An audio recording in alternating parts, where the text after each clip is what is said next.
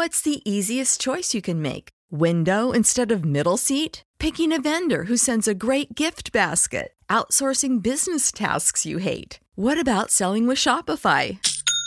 Whether you're selling a little or a lot, Shopify helps you do your thing, however you cha-ching. Shopify is the global commerce platform that helps you sell at every stage of your business. From the launch your online shop stage to the first real-life store stage, all the way to the did we just hit a million orders stage. Shopify's there to help you grow. Whether you're selling scented soap or offering outdoor outfits, Shopify helps you sell. Wherever and whatever you're selling, Shopify's got you covered. Sign up for a $1 per month trial period at shopify.com/try. Go to shopify.com/try now to grow your business, no matter what stage you're in. Shopify.com/try. My simple solution to the problem was remove people from the scene and help them feel safer. In response to attacks against Asian Americans, Maddie Park raised over $250,000 to donate cab rides to the Asian community. There is so much more work to be done. We really need to come together and tackle this issue as a community. Support the Asian community. Learn how at lovehasnolabels.com. Brought to you by Love Has No Labels and the Ad Council. As the #1 audio company, iHeartMedia gives you access to all. Every audience, live conversations, trusted influencers, and the insights and data you need to grow. iHeartMedia is your access company. Go to iHeartResults.com for more. Children can actually be much more challenging than adults because they're not grounded. Adults, they don't realize that they do things in patterns over and over and over. And the more unpredictable you think you are, you're usually the most predictable and easy person to read. Oh my goodness. So to answer your question, on live TV, that's where it becomes a real thing. And I've done things that were very much big gambles. They go, what if you didn't get it right? Because there's not a trick. They go, what if right now in this moment I said something different? And I go, I would have been screwed.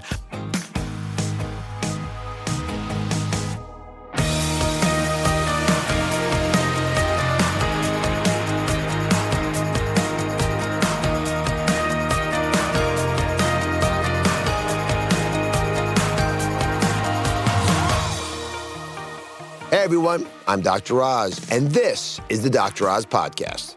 My guest today is a magician of sorts, but sleight of hand has nothing to do with his tricks. He's a master at deceiving the mind. Oz Perlman, spelled like mine, Oz, but pronounced Oz Perlman, is a mentalist. What does that really mean? We can get into that. He's dedicated his career to tapping into our subconscious to find out what we are really thinking. And he says we can all do it too. As a doctor, I've always been fascinated by the power of the mind, especially when discovering more about the ways we can harness the ability to control our thoughts to better our lives and well-being. This is going to be a super cool interview. Oz is here, is going to reveal his tricks. And I'm going to start off with the most basic one of all. We were in the hallway before this show started, and Charlemagne the God, big radio host, was walking off. We interviewed him earlier, and you just ran into him in the hallway. And so we started talking, and I watched you do several tricks that were unimaginable to me. And most people would think this is some kind of magic. But you corrected him when he actually was completely confounded by your ability to literally pick out people in his phone book that he had never thought about before. And you said, no, it's actually, I'm a mentalist. What is that?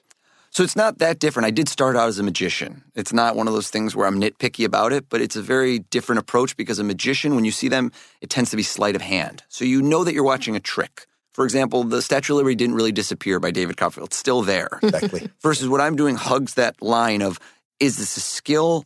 Is this a talent? There's really no gimmick. So when you watch what I'm doing a lot of time, a magician has props. I can show up and do a show for thousands of people, and I have a small little briefcase, pens, paper, and that's my tools, how to make it visual. But in essence, I'm learning how to read people, how they make decisions, how they behave, whether by themselves or in groups. It's kind of reverse engineering the mind. People think, and they have patterns in their behaviors that you could do it. You've probably noticed you're a mentalist to some degree. You just haven't given it as much time, effort, and years of work as I have to go to the next level with it. All of us are mentalists in a way. Where do you study mentalism?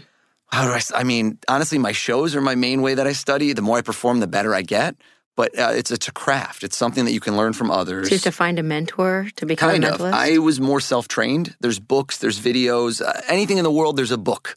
right? That the best place to put a secret is stick it in a book. Then somebody won't find it. But with me, it was mostly, I started as a magician, and the fundamental tools of magic are misdirection. You learn how to make somebody look at your right hand when you're doing something sneaky with your left hand. You're learning how to, I don't want to call it manipulate, but influence people's way of thoughts. And that's what magicians do, but then they also have props. It's a crutch. As I became more of a mentalist, I started less and less doing the magic tricks. I still love them. I still love a good card trick, but the magic was more of a crutch. Mentalism is more pure. It's almost the purest approach to entertainment other than stand-up comedy where you got nothing. You walk on stage with just a microphone. For me, it's me and my audience. It's that level of interaction, that level of emotional connection. Do you use it on your wife? My wife is immune. She is it's like the Lois Lane to Superman. It does not work on her. She's impervious. She has like a Magneto helmet. And she can bust any mentalist. She's the worst audience to have. If she says she likes what you just did as a mentalist, you just hit a walk-off home run. Oh, no. Yep. So if you say, where do you want to go to dinner? You don't know where she wants to go to dinner. I am the mortal man. I know that the third option I present, I'm going to go back to the first option. It's going to be sushi. She's like, I don't want sushi. I'm like, what do you want? What do you want? 4 options, then we go back to sushi. This is a traditional dilemma, I think. There is no man who understands this woman. I think that's the mystery that keeps us going. I am still a mere mortal. When it comes to going on Netflix and finding a movie, God help us all. Because I can read her mind, and even if I read her mind, I'm still somehow wrong, even when I'm right. But so you make it seem so matter of fact. But again, Charlemagne is a street smart guy. He's all over the media. He's pretty wise about things, not falling for pranks. You had him push through his on his iPhone all the addresses, stop randomly at one, look at one, and then you actually predicted, or I don't know how you did it, exactly who it was, and you spelled it. So I didn't predict it. It's really important to say predicting means that I'll know the future. In his situation, it was different because some of the things are influence you. Imagine a hypnotist gets you to do something, right? There's door 1, 2, 3. How do I make you pick door 3? How do I make that the most enticing? And know how psychology works, reverse psychology, all those little factors that are going to make you decide. Same thing that marketers do, to be honest. Mentalists just do it better. But in his case, he picked somebody. And what was funny is if they watch the video, if you can see it, is he picked somebody and he decided that one, I haven't talked to them in too long, so he changed his mind.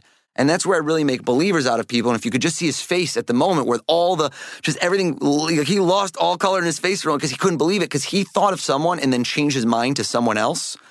And I got the person he thought of first, which is kind of the holy grail. If you pick something right now, great. But how could I have known what you thought of before you picked it? A second before? How do you know with the channel that you went down a road and you didn't go the other way? Did you influence who he was going to pick, or did you see from how he picked them? I played a game of hangman that I can play better than almost anybody other than somebody that does what I do. And even then, there's very few of us, which is a name can be broken down. To you, it seems impossible, but it's the same as any steps. How do you lose weight? How do you make a big change in your life?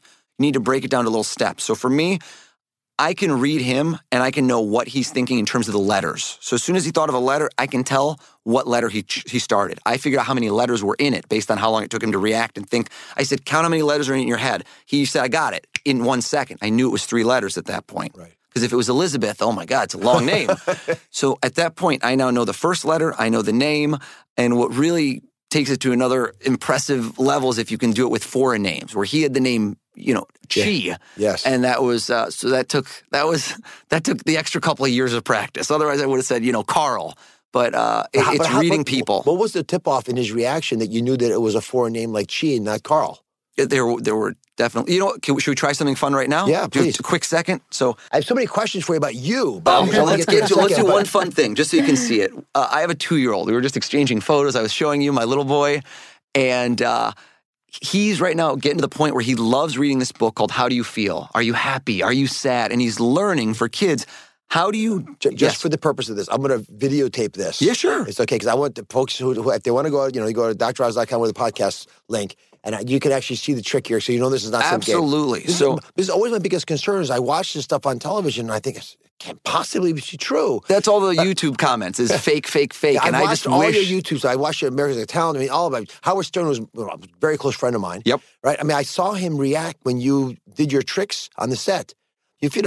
You blew everyone away. Howard's seen everything, and Howard does not suffer fools gladly, where he will bust you in a heartbeat. If you're doing something that's not quite right, and I like test conditions. I love to do something where somebody says, no, I don't want to do it that way. I go, great, let's change it. Let's do it how you want. And that you have to take away the challenge. Because really, honestly, I'm not here to fool you. I'm here to entertain and show you a little bit of how it works. But great example. If I told you right now, I saw somebody in the street and go, he looks sad, you wouldn't be impressed. A 2-year-old can do that, right? My son. Right, your son. Well, let's show you kind of a micro expression, something I've learned to do. It's just a dice. I don't want you to roll it and make it a game of chance, but take it, move it around, and whenever you want, just stop and set it to a number, whatever, which is random, right now in the moment, and then cover it up. I'm going to turn my back. Don't let Lisa see. Turn it to any number you want and then cover it up. And tell me when you've done it and your hands are on top and there's no possible way that I could have seen what you did. Did you do it? I did. Okay. And I moved it around a couple of times. I let it as long as you saw what it's on right now. You saw the number? Yes. I think everyone, I got it on video. Great. If we look down, we'd see that number right now. There's no way I could see your hands are on top. So here's what I think. Dr. Oz wouldn't have done, he just wouldn't have done anything that I influenced him on. So right now, when it was sitting here, it was on a 5. And then I moved it to a 3. It was subtle. I didn't make a thing of it. He saw both numbers. They registered in subconscious, would never have done either, because then it feels like it was forced on him. So what is he like? He's an ambitious man, driven, successful. Would have gone right to the top. No, alpha. I think he did 6. You started with a 6, didn't you? Can we see, how do we do? I would say 1 because 1's his favorite number. He didn't do it. He did a 6 because you might have known. You know what? No. That might have been luck. That might have been luck. Again. One more time, because now it gets much more exciting. Number? Much more exciting, because now that he did it once, what does he do the second time? And now he knows that you said 1, so he goes, I can't do that because Lisa told him I like a 1. Oh, wait. Tell me when you're done, so there's no way I could see. Would he do 6 again? That's the real question, the reverse psychology. Let me know when you're back so I can watch your reaction. Now you're going to ask me at the end of this, how do I do it? Right? So the same way that you could look and a child could look and see an expression on your face, I've learned how to dial in these numbers. He 100% said, I'm gonna reverse psychology. He's never gonna guess 6 again. He did 6 again, didn't you? I would guess. Yeah, of course. Yes, see, we know him. We know him well. You've just got 30 plus years on me. How about this, Dr. Oz? One last approach. Come on. Because the skeptics, this is like a dice from a Yahtzee. They'll say, oh, he's got dice, or maybe there's a trick. No tricks. Imagine right now you took 2 dice. You rolled twice. And I always like to make the thing best at the end. Always peak. Imagine you have 3 dice, and this is the best. You're going to see this like deja vu. Imagine you roll 3 dice right now on the table. Go ahead. Invisible dice. Do it now. I did it. And they land, and this is the craziest part, they land in exactly the order, and you've seen this exact pattern before. You chose it. You could see it in your mind. Can you see the pattern right now of those 3 dice, the way they land, left to right? Can you see it? I can't see it. You can see it clearly because you've thought about this. It's in your mind. It's like front and center. Yes. Did you tell Lisa? Is there anybody who could have known? No.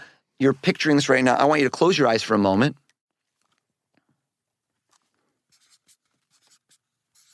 And I want to show the camera. And I want you to hold it so nobody says I change it or anything it was. And I want you to tell us right now, open your eyes, from left to right. They landed, these 3 invisible dice. They're not even real. This all happened in your mind. Tell us the 3 numbers that landed one after another. Go one at a time, please. 5, 5, 6. Take a look. Come on. That's impossible. How does that... Now, you know, they don't let me in the casinos. It's a curse and a blessing. No, I'm teasing. They have people like me on payroll, and also they neutralize a lot of my advantages. So the advantages you think that you don't realize is, in this kind of situation, I'm the director. I'm telling you what to do. In a casino, they tell you what to do. Does that make sense? No, it makes sense, but in a casino, there's still things, you're reading people, aren't you? Too many people, and it's too fast. The advantages are neutralized to an extent. I can make jokes about it, and I'll say I'm not allowed in a casino, but the truth is, there's kind of like the way you could count cards at blackjack. To a degree, I can do that. I can tip the odds in my favor somewhat, but at the end of the day, they'll notice that I'll keep winning very quickly, and it's, boom, you're out. They're not in the business of losing. So let's dissect what you just did to me. Sure. Okay, so first, I held a Yahtzee dice, which is bigger than normal dice. I pulled it around. I purposely went to different numbers for a while just to sort of see how it would feel, and looked at them. And I think if he's going to read my mind, I'll read so many numbers he'll get confused. Then I left it on, my favorite dice number, which is a 6. Right. So she thought of 1. She thought, well, because 1 is my favorite number. 11 is actually, but I always, I like ones. He always picks 1 for everything. 1 is like his thing. Yeah, but I went with 6 because in a dice, 6 is better usually. Sure. You get to move the pieces more along the board when you play with your kids. So, right, try to beat your kids. You have to win at everything. Doesn't like to lose. So that's I'm dissecting my own mindset. But what did you see in my face? What made you think you had a 1 in 6 chance of getting it right in theory, but you were actually statistically you were 1 over 6 to the 5th power or something, or no, 1 6 factorial. Do most people pick 6? No, but it's more commonly picked than things like 4. 4 is not picked often. That's the least picked number. Because Well, who likes a 4? It's bad luck in Chinese, isn't it? Or I don't know if it's a bad luck thing. It just doesn't stand out, right? Nobody likes to pick, if you give somebody an option to pick a number between 1 and 10, outliers are people that pick 1 or 10. Those are stick in the muds and you know who they're going to be because you said between 1 and 10, right? And then 3 or a 7 are very lucky. And like you said, in Asian culture, an 8 is going to be incredibly lucky. Right. So you're going to know certain things. And then if somebody takes a little moment with it, then maybe it's a 5. And that's because they played soccer as a kid and that was their jersey number. And there's patterns of behavior. But what I said to you, the same way that I'm teaching my son to recognize happy, sad, use his words, is every one of those, 1, 2, 3, 4, 5, and 6, I can fine-tune your reaction and what they'll be. So I don't care if your favorite is a 6. That didn't matter. I just knew how you would react to a 6 versus to a 4 versus to a 2. So if we kept doing it over and over, I would get better the more we did it. In fact, the first roll is the riskiest for me. The 20th, I could be sitting here with my eyes closed, about to fall asleep and know exactly what you would do. It'd be like reading a book. So it's not that you're influencing me to pick a 6. Not at all. Not in this case. Right. Well, So you were, because you'd already predisposed him not to go to 3 and 5. So right. you'd narrowed I your would have known odds. if you would have done that. Exactly. So I knew it's like when you walk up and say, go to any one of these doors. Anyone you touch the 2 a second time, nobody wants to touch that one. Is that right? Sure. It's the opposite. I think you're going to go there because I'm pushing you in there. Well, think about how a used car salesman or think about how a real estate broker, they'll never take you in order from the best house to the worst house, right? No. Because then you just hate everything after the nicest place that was just above your budget. It's nice to show you this place. You're like, oh, this is okay. No, this one's better. This one's amazing. We need this one. There's certain patterns to the way people think. If you've ever driven somewhere for the first time you drive there, it feels like it takes very long. You're not used to going there. The second time you drive there, it flies right by because you know all the markers. It's become familiar. So if I can lead you into that path of familiarity, I can get you to do what I want a lot of the time. So the first time is the most difficult. That's to read somebody initially takes much more challenge. When I did the imaginary throw, that was your choice, right? You decided 5, 5, 6. You made those choices, and that's more of an influencing you. Exactly. You did. So how did you influence me and put 2 5s instead of 4, 5, 6? Or if I did that, you'd be my new mentalist assistant. So there were things you said to me that made me think that. Absolutely.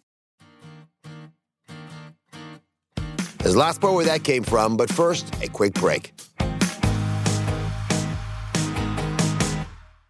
My name is Ariel. I moved to the U.S. at 19. I spoke no English and I struggled finding job opportunities. Everything I have, I owe to the Adult Literacy Center and getting my high school diploma at age 22. It was an honor helping you achieve your greatness. Now you're helping others achieve theirs. It inspires me. When you graduate, they graduate. Find free and supportive adult education centers near you at finishyourdiploma.org. Brought to you by Dollar General Literacy Foundation and the Ad Council. It's The Breakfast Club, the world's most dangerous morning show. Hey! Angela Yee is kind of like the big sister that always pokes you in the forehead. That's not how it goes? That's not how anything goes. Yemi's really like a robot. One of the best DJs ever. Believe that. Charlamagne is the wild card. And I'm about to give somebody the credit they deserve for being stupid. I know that's right. What is wrong with you? Oh. Listen to The Breakfast Club weekday mornings from 6 to 10 on 106.7 The Beat. Columbus's real hip-hop and R&B.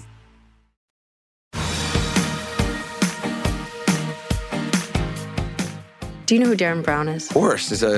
He's arguably the most well-known mentalist in the world right now. Besides Otis Perlman. Yeah. Take it. But I'm he's an unbelievable legend. But he does things like, there was one show I watched where he planted things along the road as someone was driving to where he wanted them to go. Right. Things that they didn't notice consciously at all, but completely influenced their answers when they got to the place where they were supposed to be.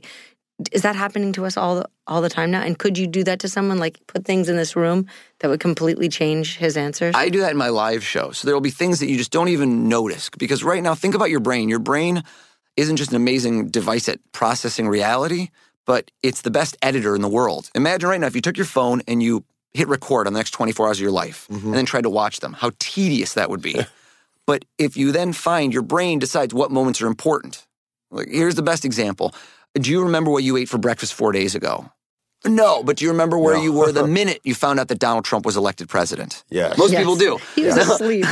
For better or worse, when I woke up. Some people either felt very positive energy or very negative energy at that moment, but there's an emotional attachment.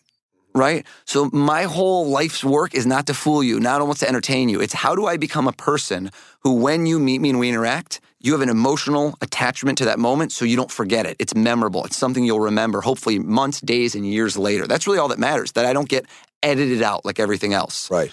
And honestly, forget being a mentalist. That's something you can do anywhere in your life. I don't care what you do for work. If you can find a way to be that memorable person, that person who has an impact or is remembered in that kind of emotional way, there's an attachment to it, that's everything. Negative or positive? I mean, one could say either or. I would prefer to go in the positive direction, but that's, that just depends on who you... You'll be remembered. I got to dissect you a little bit here now. So you're a little kid. Yeah. You begin to get excited about magic. What was it in you that it was fulfilling? This is, you're making it seem very accessible, which is what a great teacher does, and I thank you for that. But this stuff is not self-evident, or there'd be a lot of mentalists wandering around out there. There's very few of you of your caliber. Well, thank you. I think that with the mentalism, I'll get back to the kind of the history, but mentalism has a steep learning curve. So think about a comedian. I just love the analogy because I love comedians so much. My favorite thing to watch is they get up there and they'll bomb a little bit, but they usually have a couple jokes that are good, and hey, people laugh and you get some positive feedback to encourage you to keep going. Now think about a mentalist. Imagine right now if we did the same thing and you set the dice and you said 6 and I said 4. Oh, I got it wrong. We do it again, I get it wrong. I get it wrong 5 times in a row. Some people do that, they go, that's the last 5 times I ever do it. Now imagine doing that for the next month, 2 months, 3 months, and getting through that, and I finally get one right. Now I'm starting to read and I go, oh my God, this works with him, but it didn't work with her, and now there's a real steep curve where something doesn't work for a very extended period of time, and most people that do it will just go back to a card trick, where I know when you pick the card and you put it back, voila, amazing, you know it's going to work. So a lot of people dip their toes. They start as magicians, they dip their toes as mentalists, but they go back to being a magician, or they only dabble. To be just a mentalist requires a level of commitment that few are willing to put in, and even more so, few are willing to put in the work to get good, like you said it, to stand out, and yeah. Without giving up some profound secret that would destroy all of mentalists forever, right. Can you give us an example of a classic thing that is taught early in your training that we could all be a tell? I'm looking for, see, it's interesting you describe it. I want things to be memorable, but I like water cooler moments too. Right. I don't want it to just be memorable for you. I want it to be so memorable you want to tell other people. Sure. Now, by the nature of what you're doing, Charlemagne the God is out there, right, talking to his buddies at the Breakfast Club about this crazy Oz Perlman. He'll probably mispronounce it Oz. It doesn't matter. As long as he's saying my name, I don't mind, good or bad. But because of the interaction. But for me, I like to say things to people that they're going to go home and say, oh my goodness, that's what the poop is supposed to look like when it hits the water. I don't care what it is. Yeah. But I want them talking to other people about it. Sure. So what's a mentalist trick or skill that you learn early if you're just going to dabble in it? Well, I can give you a trick, but it's not applicable unless you want something more parlor-esque, versus I can give you a takeaway of something where the same skills that I'm using can be used as soft skills, if you will. Please, if I walked into a room and did no mentalism, how would I differentiate myself from other people? So one of the things I do in my show, which goes such a long way, is I remember people's names. And it's so funny how that sounds so trivial, but knowing people's names is defining. If you can do that in your day-to-day life and remember people, you meet them and you know everybody's name, it's kind of overwhelming. Most people are very impressed by it.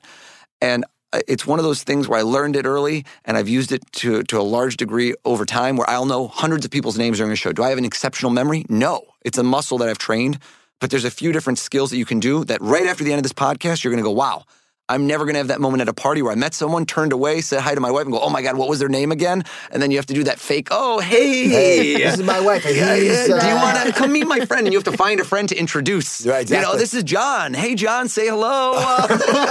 This is like every party we go to. Everyone. So I will give you the big secrets, the 3 big secrets. So the main one, the reason you don't remember the name is you didn't listen to it. Mm-hmm. So at that moment, you were doing one of 3 things. You were thinking of something else. Oh my God, did I leave the oven on? Where are the kids? What's going on?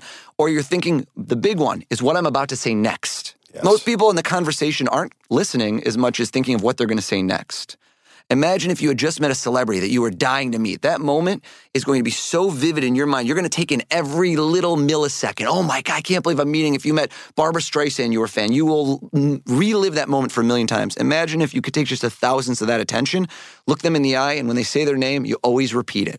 Oh, like if you noticed, I did that when you met Charlemagne the God. I go, Leonard, one more time, Leonard. And how do you spell that? Just so I know. Yeah, there's no O, right. And I want to make sure I say it right. I repeat it. So you always listen, repeat. And then if you can, give a compliment, which is a great way to win people over no matter what you do. Hey, I love your shoes. Those shoes are great. Leonard, where'd you get those?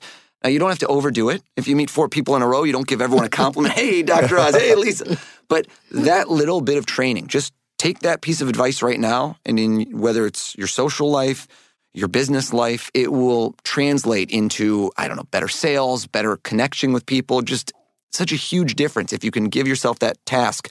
Listen at the moment when you shake their hand, when you say, what's your name? Oh, what was it? I just want to make sure, repeat it back, and it will stick. Try it.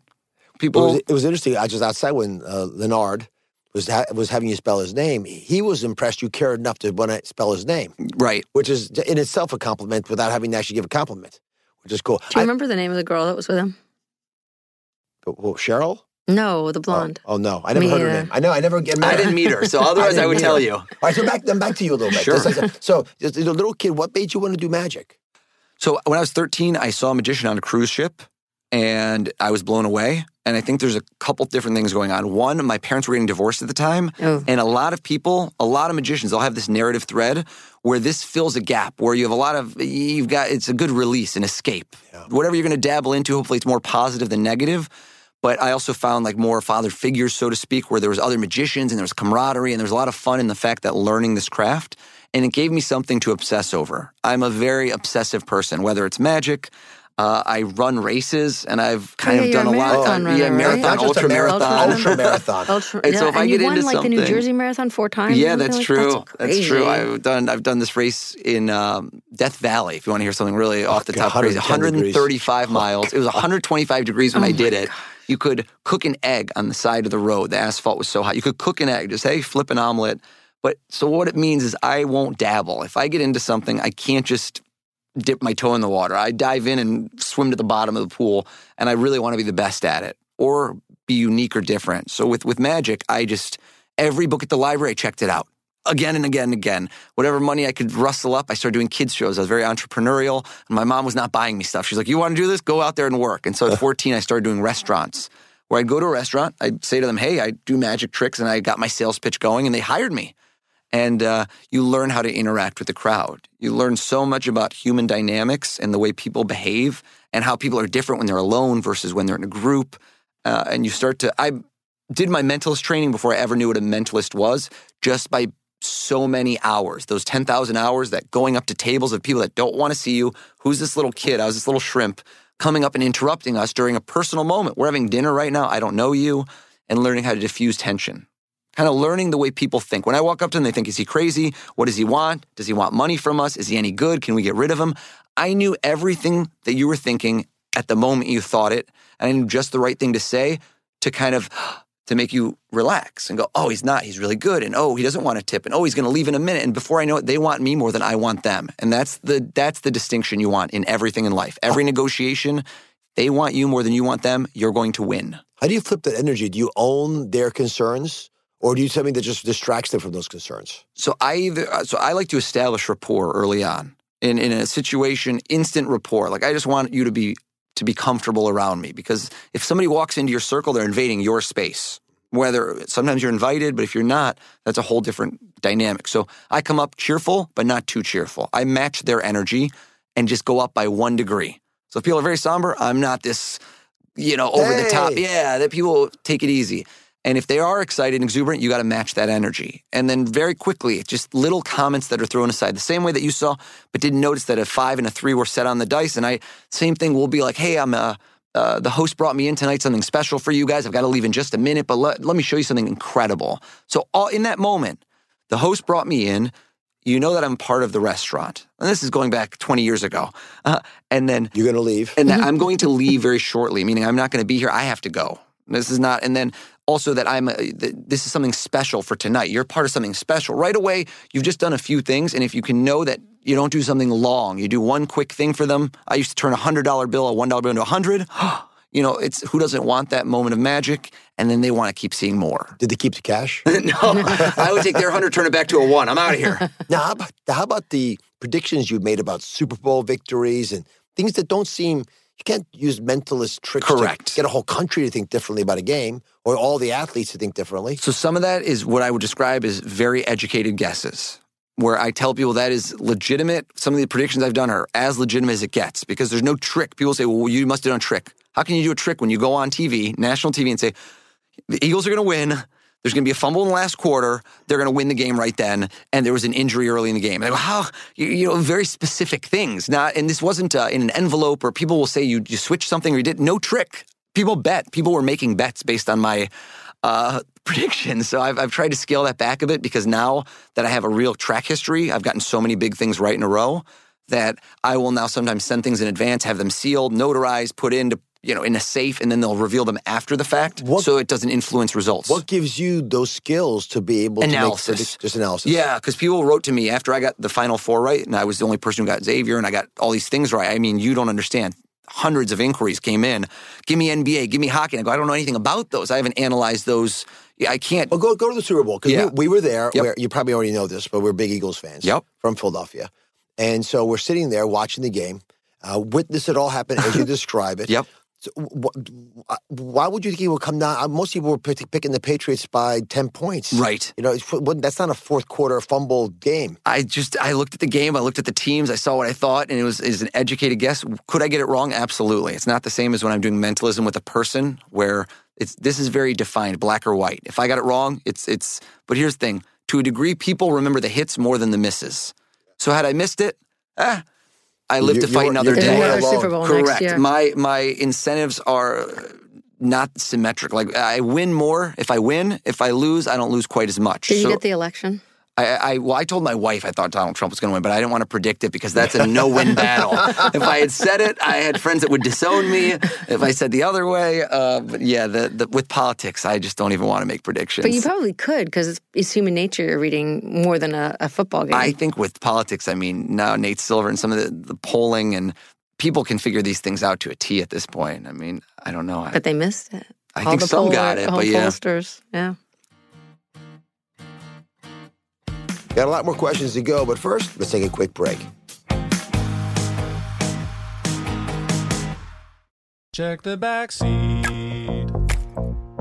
Check the back seat. All right, come here.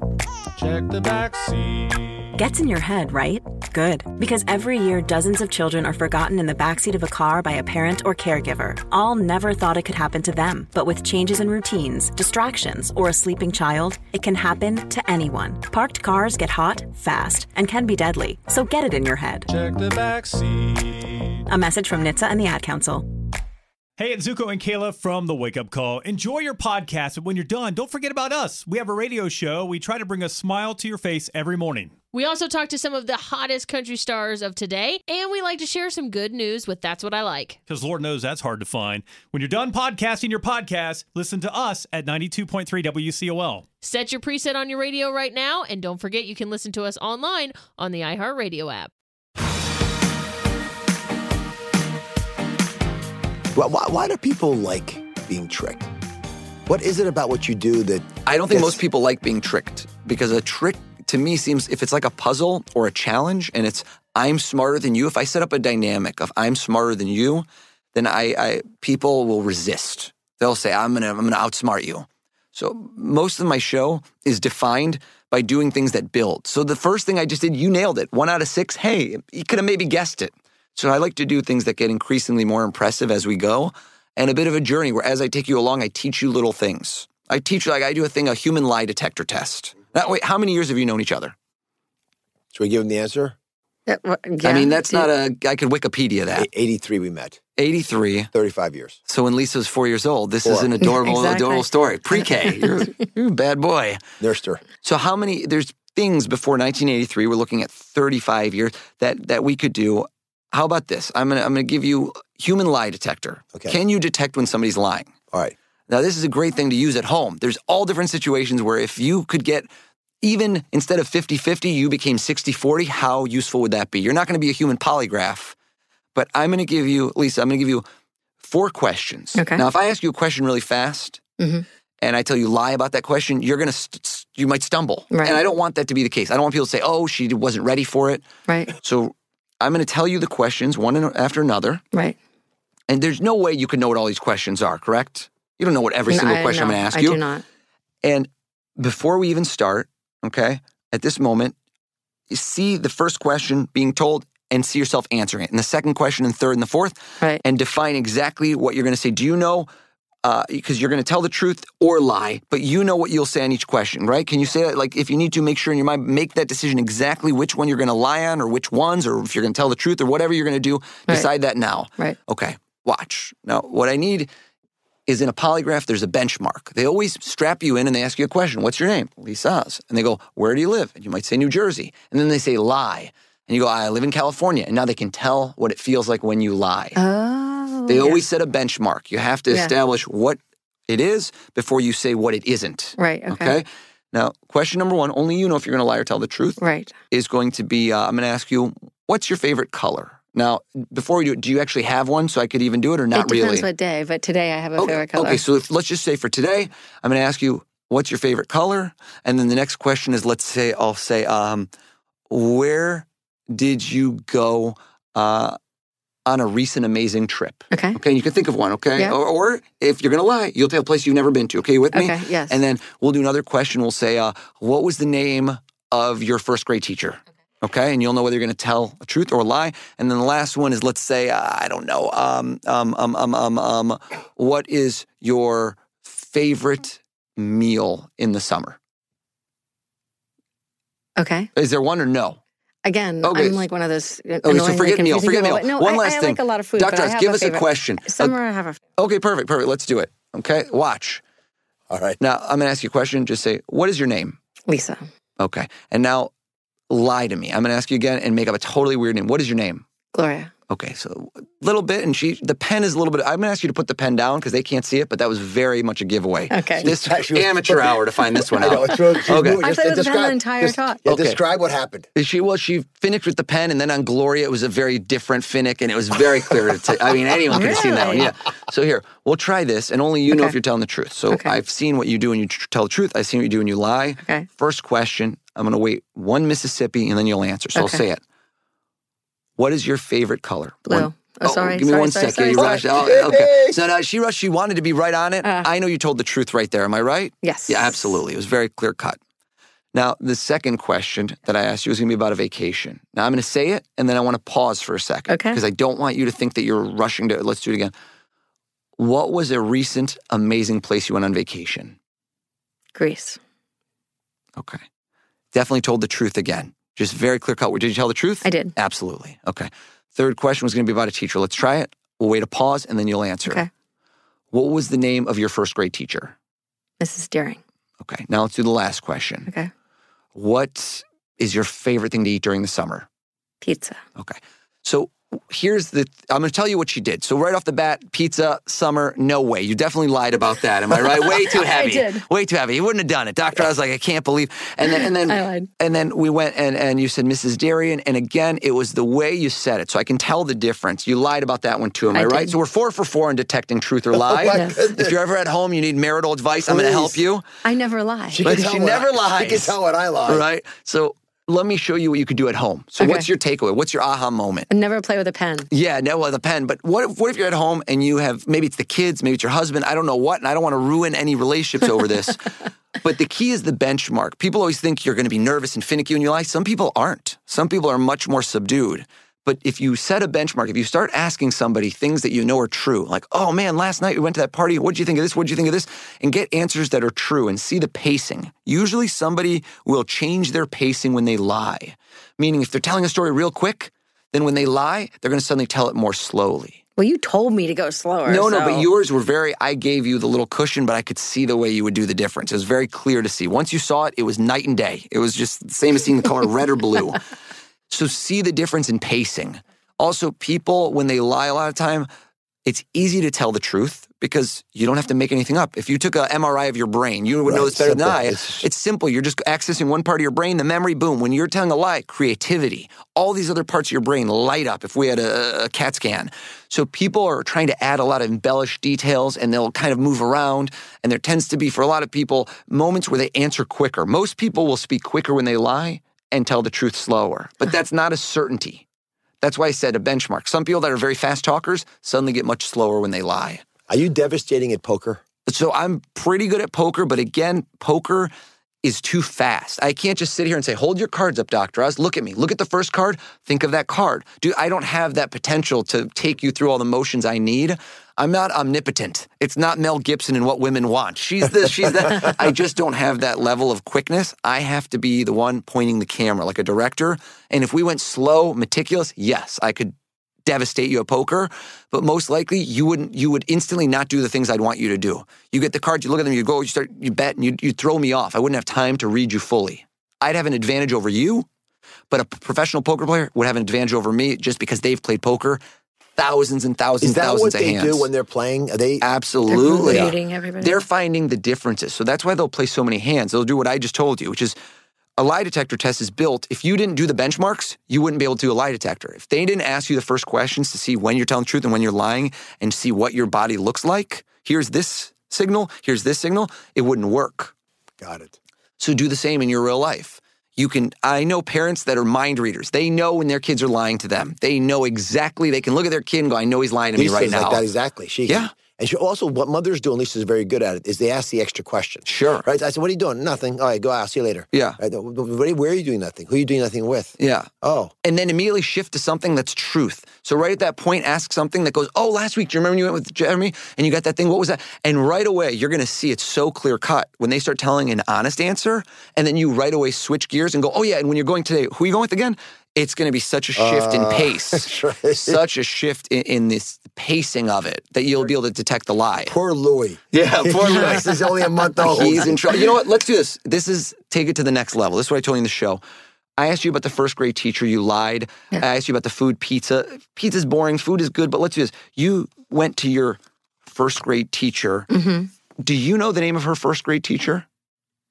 Don't say it, but you don't know. Okay. No. Now, you said Mrs., and just to repeat, it was Durian. Am I saying that? It sounded kind of like Durian. Okay, sounded almost like a city in Connecticut. Second grade teacher. Second grade teacher. She did a small lie. Now, I don't think that she switched genders. Most people don't want to lie big. So she could have just said that it's Mr. Darian. You understand? You could have done that. I don't think she did. One, it wouldn't have been as plausible. Who knows? First grade teachers. Now, also, most people, when they switch, they'll either switch to something close. You don't change the name completely. Do you see what I mean? She could have done a third grade teacher, but if that third grade teacher was really weird or really long, so I bet it's the same. I bet it's similar amounts of letters. Don't say, but Darian would have been 6 letters. Don't say anything. I think it would have been. Here's what I want you to do. The actual first grade teacher, the way you change in your mind from the truth to lie, this I'm not going to be able to explain. This is what real mentalism is. Go back, and there's no way I could know this, right? No, I didn't tell anybody this. Nope. There's no way I could have looked this up online. I don't know it. Choose a letter in the teacher's last name of the truth, the real one. Just grab a letter out of the middle somewhere. Just think of one letter. Do you have it? Yep. Now, the other name started with a D. So you thought potentially of a D, but you didn't do a D. L. Are you thinking of an L? I'm not thinking of an L, but there is an L. No, you thought of the L. There. And you thought, and it's very funny. You thought of the L. You thought of a D, which is the same as the other one. And it sounds almost like a color. Can I show you? Mrs. Who? What was your first grade teacher's name? Can you see what I wrote down? Mrs. Red Mile. What is it? Red Mile. Red line, close enough for me. Listen, this is not. This ain't a bunny out of a hat show. Hold a second now. So I'm watching Lisa. You looked at her head, her hands back and forth. How do you get red line from daring? Red mile, rather, from diarrhea. It's impossible. I was close. Listen, it's not a precise science. People like it better when I'm not dead on, I assure you. I mean, that's... How'd you even get red? Oh, this is... Do you know her first name? No, that's it. No on-demand feature to the show. Keeping her anonymous. Now you had Lisa do a little magic. As a doctor, just a second.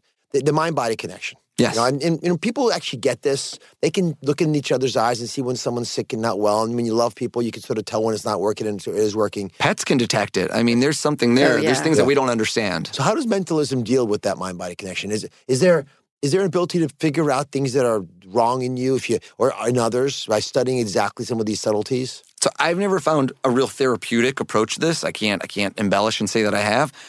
Because I can't force things upon people they don't want. So nobody can ever say, oh, you're not going to read my mind right now. I don't want you to. Of course I can't. You have to open up to me. It's not hypnotizing you. It's not Manchurian Candidate.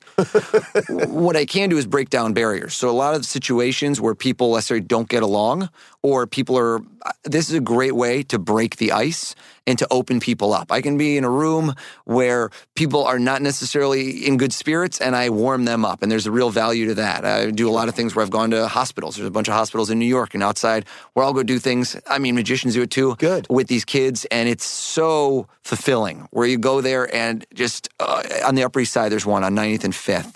And I go there every year. I make a point of it. And just seeing their eyes light up and the parents and the siblings that are also dealing, which you don't realize, like the dynamics within a family when somebody's ill and they have to deal with it. You see it on them as well, the stress, the having to go to the hospital all the time, the having to deal with the uncertainty. And yeah, that really warms it up to read their minds and to show somebody that things are possible that you didn't think were possible. And that message carries through in a lot of different ways. But do you teach us the power of the mind?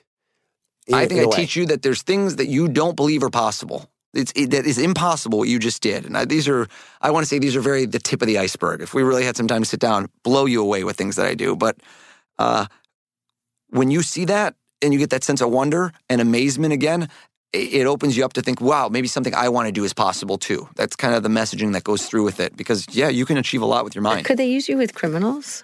So I've never tried that. I just don't like things that hug the line where I don't purport to do things I can't do. So with some of those things, I would do it because I think that it could potentially work in certain ways, but I don't want to be responsible for life and death scenarios. Well, I've worked with folks who are professionals picking juries, and they look for subtle things like that. They do the same things I do. They have a lot of the same skill set. Yeah, I would think, because it almost sounds like you, when they speak, they're channeling you. Saying, that person's not going to like this. This person's going to like this, which of course is a huge, there are 12 people, right? You get 8 to vote for you and you're going to, be in pretty good shape. What if you're wrong? What happens? There must be a time when you don't get it right. Oh, absolutely. So what do you say? Well, first of all, why is that? Why does it even happen to someone as experienced as you? And what do you say to the victim in that case?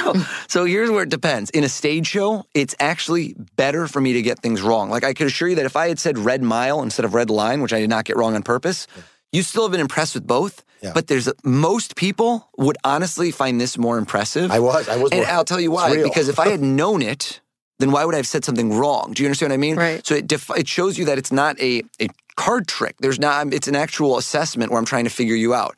Now, in certain instances in my live stage show, when you live and I'm interacting with people, whether it's dozens or show here in the city, it's about 150 people come in every Friday night, and they get to be a part of it. Most of the audience gets to be a part of it. I can't get every single person. Now, when I'm doing this well, you don't actually know when I get things wrong. I pivot, I move, you don't even know. It's kind of like a boxer that faints, and you won't even know that I didn't go to this person because I felt something wasn't right and I couldn't quite get what I needed from them, and I can't read them as well. Certain people are much easier to read than others. For example, children can actually be much more challenging than adults because they're not grounded. Adults have the way they behave, their mechanisms are set in stone, and they don't realize that they do things in patterns over and over and over. And the more unpredictable you think you are, you're usually the most predictable and easy person to read. Oh my goodness!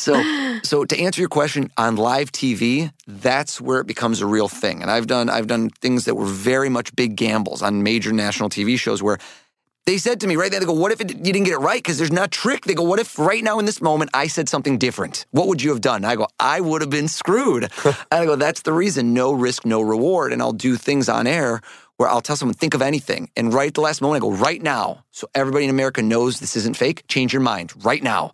And they would change their mind. I go, and you can see in their eyes. And you can see with the fact they go, that they didn't think of that a moment ago, that they didn't think 556. Like we could have said, I'm going to do this instead, or I could do this. And that really sells it because now you know it's real. Like you made this person do this. You must have influenced them or known to a T how they would behave. And if it goes wrong, it goes wrong. Listen, I'm very much of the mindset that if you don't take risks in life, you won't grow. If everything's just comfortable and you do the same thing over and over, you're going to get the same result over and over. And that's the same case whether you want a promotion, whether you want to lose weight, whether you want, anything that you want to achieve, you have to get out of your comfort zone. And so I push myself to do new things each time, and they are risky. Rose Perlman, congratulations. Wonderful, wonderful work that you're doing. I'm telling you, it's so impressive on so many levels. Thanks for helping us learn how to read our own minds anyway a little bit better. Perfect. And then you'll know when your kids are lying now. So, yeah, enjoy that.